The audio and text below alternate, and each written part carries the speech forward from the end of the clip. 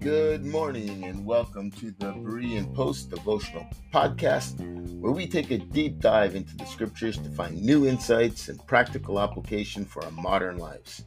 I'm your host, Dwayne, and I'm absolutely thrilled to have you with us today. Each day we'll explore a different passage from the Bible, unpacking its meaning and exploring how it can guide our lives for today. So grab your Bible, your favorite drink, and get ready for an exciting journey of discovery. And if you want to stay up to date on all of our latest podcasts and blogs, be sure to check out bereanpost.ca. Also, join our Facebook group where we call ourselves Bright Future Bible Freaks, and we have a lot of fun there together.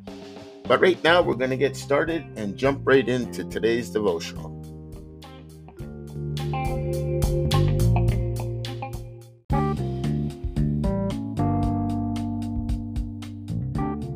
Good morning, everyone, and welcome to a wonderful Monday morning and another episode of our Berean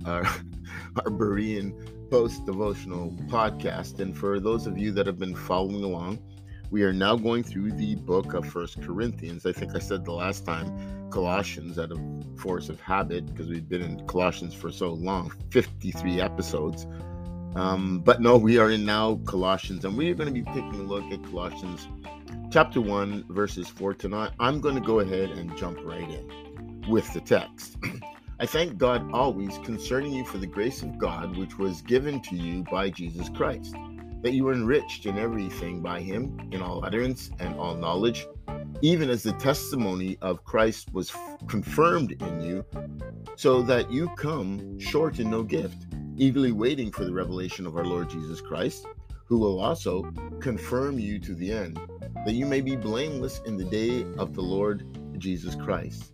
God is faithful, by whom you were called into the fellowship of his Son, Jesus Christ our Lord.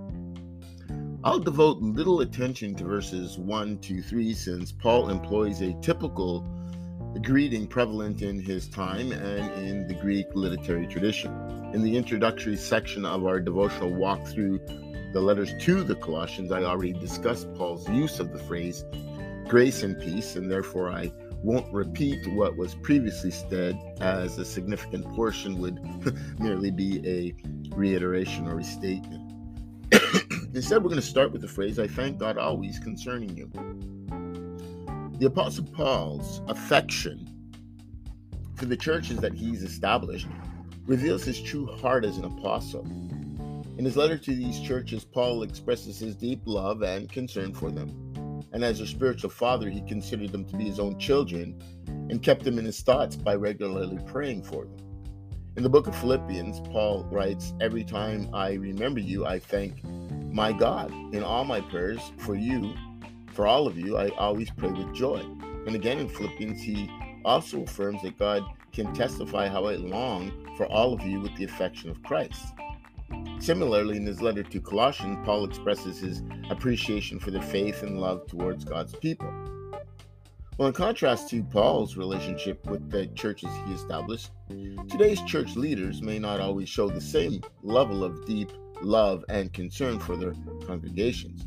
While there are certainly many pastors and spiritual leaders who care deeply for their flocks, others may view their roles as merely a job rather than a calling. They may not prioritize prayer and intercession for their congregations, or invest the same personal attention and affection towards them as Paul did. This is not to say that modern-day church leaders are inherently less caring than Paul, but rather that the dynamics of church leadership and the expectations placed on pastors today may be different today than in Paul's time. Nonetheless, for those that are in ministry positions, this is certainly a challenge for us to consider as we reflect upon our own ministries. Let's move on to the phrase, for the grace of God which was given to you by Jesus Christ. The grace of God is Paul's great theme throughout his writings. Paul's teachings on grace are some of the most well-known and influential in Christian theology. In his letter to the Romans, for example, Paul writes extensively about the grace of God and its role in salvation. He says, "For all have sinned and fall short of the glory of God, and all are justified freely by his grace through the redemption that came by Jesus Christ. He says, but where sin increased, grace increased all the more. In his letter to the Ephesians, Paul speaks of the grace of God as a gift freely given to believers. He says, for by grace you have been saved through faith, and this is not of yourselves. It's a gift of God. In his letter to Titus, Paul emphasizes the importance of grace in the Christian life, saying, for the grace of God has appeared that offers salvation to all people, and it teaches us to say no to ungodliness and worldly passions, and to live self-controlled, upright, and godly lives in this present age. What then is grace? This naturally leads us to ask the question, what does Paul mean by grace? Well, grace refers to God's unmerited favor towards sinners. Paul teaches that salvation is through faith in Jesus Christ by grace alone. And this means that we cannot earn our salvation by our own good works, but rather that it is a gift from God. But still, what is grace and how does it relate to us today? Well, Paul's understanding of grace is demonstrated through the death and the resurrection of Jesus Christ. Grace then is a gift from God which empowers us to live a life that's pleasing to Him. Now, it's unfortunate that the concept of God's grace has come to mean God's fantastic or incredible ability to just simply wink at sin, but this is simply not the case.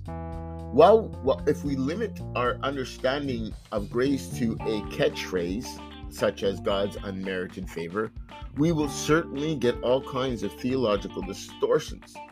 So, while it may be challenging to come up with a better definition to the question, what is grace? Doubtless, we are given clear indication to the effect that grace has on a person's life. Paul teaches that grace does not give us a license to sin, but it empowers us to live a life pleasing to God. So in this sense, it's not strictly about forgiveness, but empowerment and transformation. As we've said before, the gospel is not about changing a life, but exchanging a life, as symbolized by water baptism.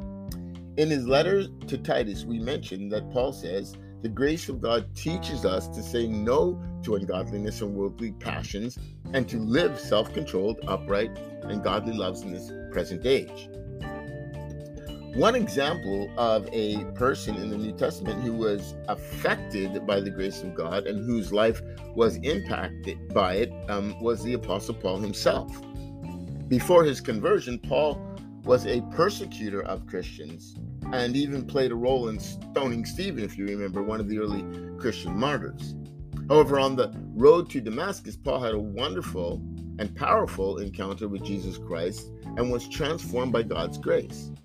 This experience changed his whole life's trajectory, and he became one of the greatest Christian missionaries spreading the message of salvation through Jesus Christ throughout the ancient world. Well, another example of a person in the New Testament impacted by God's grace is a woman caught in adultery in John 8. When the religious leaders brought this woman before Jesus, they intended to stone her to death. It was the punishment for committing adultery under the Jewish law. However, Jesus showed her grace and compassion, saying, "Neither do I condemn you. Go and sin no more." This encounter with Jesus transformed her life and gave her a second chance. She was shown mercy and grace, and her life was forever changed. In both instances, grace was about forgiveness and transformation.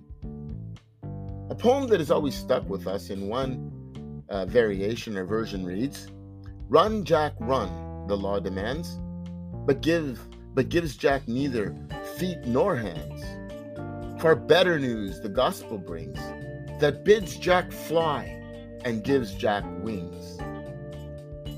As we reflect on our devotion this morning, we're reminded of the profound meaning of grace. Grace is not just a catchphrase or a theological concept.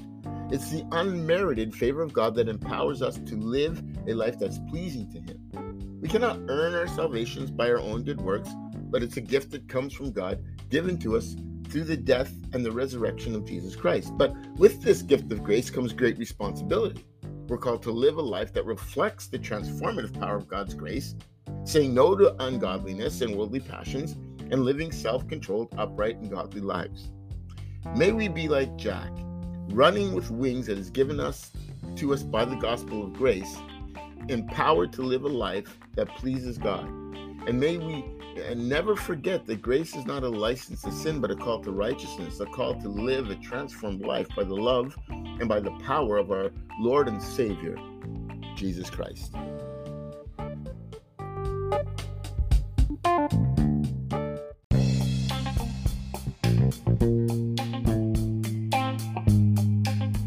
Thank you for tuning in to this edition of the Berean Post podcast.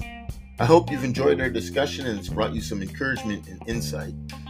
Hey, if you want to stay up to date with all of our latest blogs, posts, and podcast episodes, be sure to visit bereanpost.ca and subscribe. Don't forget to share our website with your friends who might need some inspiration or motivation.